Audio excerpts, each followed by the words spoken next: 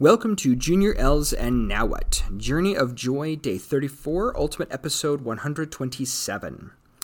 Being an active participant.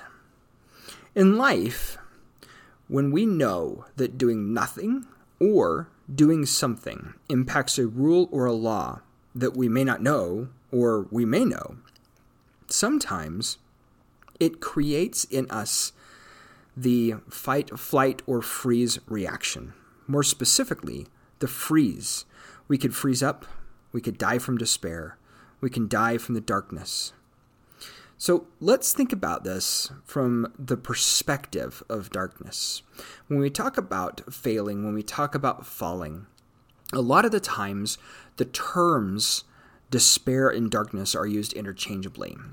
But that's something that we're familiar with. It is used constantly in the scriptures, and it's easy for us to relate to because especially at any point in our lives, we will often be afraid or certainly wary of the dark.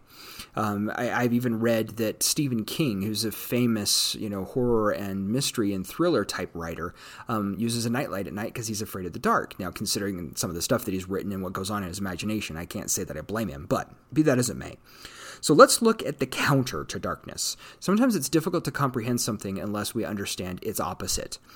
So let's talk about light for a minute. When light hits things, it continues to move. It rebounds. It goes on, and it goes on, as far as we know, forever. It's one of those forms of energy that, with the exception of gravity, specifically black holes that consume it, light will go on and on and on. And when we look up into the stars and we use the Hubble Space Telescope and other telescopes to see the lights in the sky, the stars, the moons, the planets, we see light that has left those or reflected off of those objects, sometimes millions of years ago. And that's how powerful light can be. So let's be like light. Let's not freeze, but let's embrace the hope and live. Let's do. Let's make success. Let's even make mistakes. Let's rise and let's fall. Let's do what light does and move regardless of the obstacles and the darkness. Let's just move. Darkness and despair. One of the really cool things that it talks about in the scriptures, and we were reading about this recently as we've been studying the Old Testament and the Bible, is it talks about how the creation, they knew the light. And we know that whenever somebody sees a being, especially a being from heaven, light is always emanating from them. We know that light is really a godly attribute.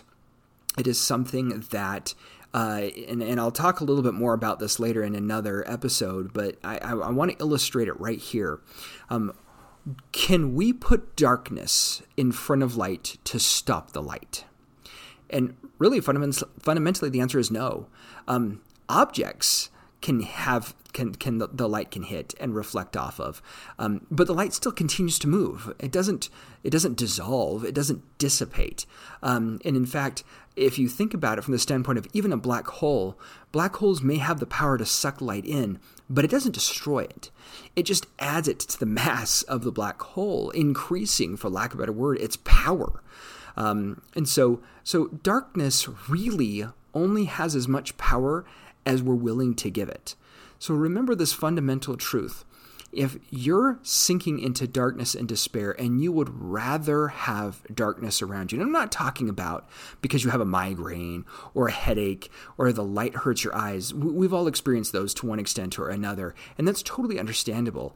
In fact, when you sleep, you really need to reduce the impact on your senses, and so to drown out excess noise, to drown out excess light, that all makes sense.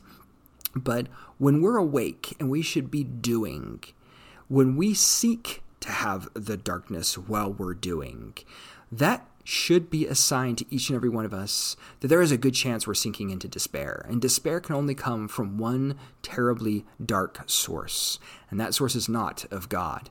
And that should be an eye-awakening moment for each and every one of us that we need to do something more. We need to find hope, even if it is just a minuscule, tiny molecule of hope, and do something. drop to our knees and say a prayer. If we can't do that, then just say a prayer in your heart.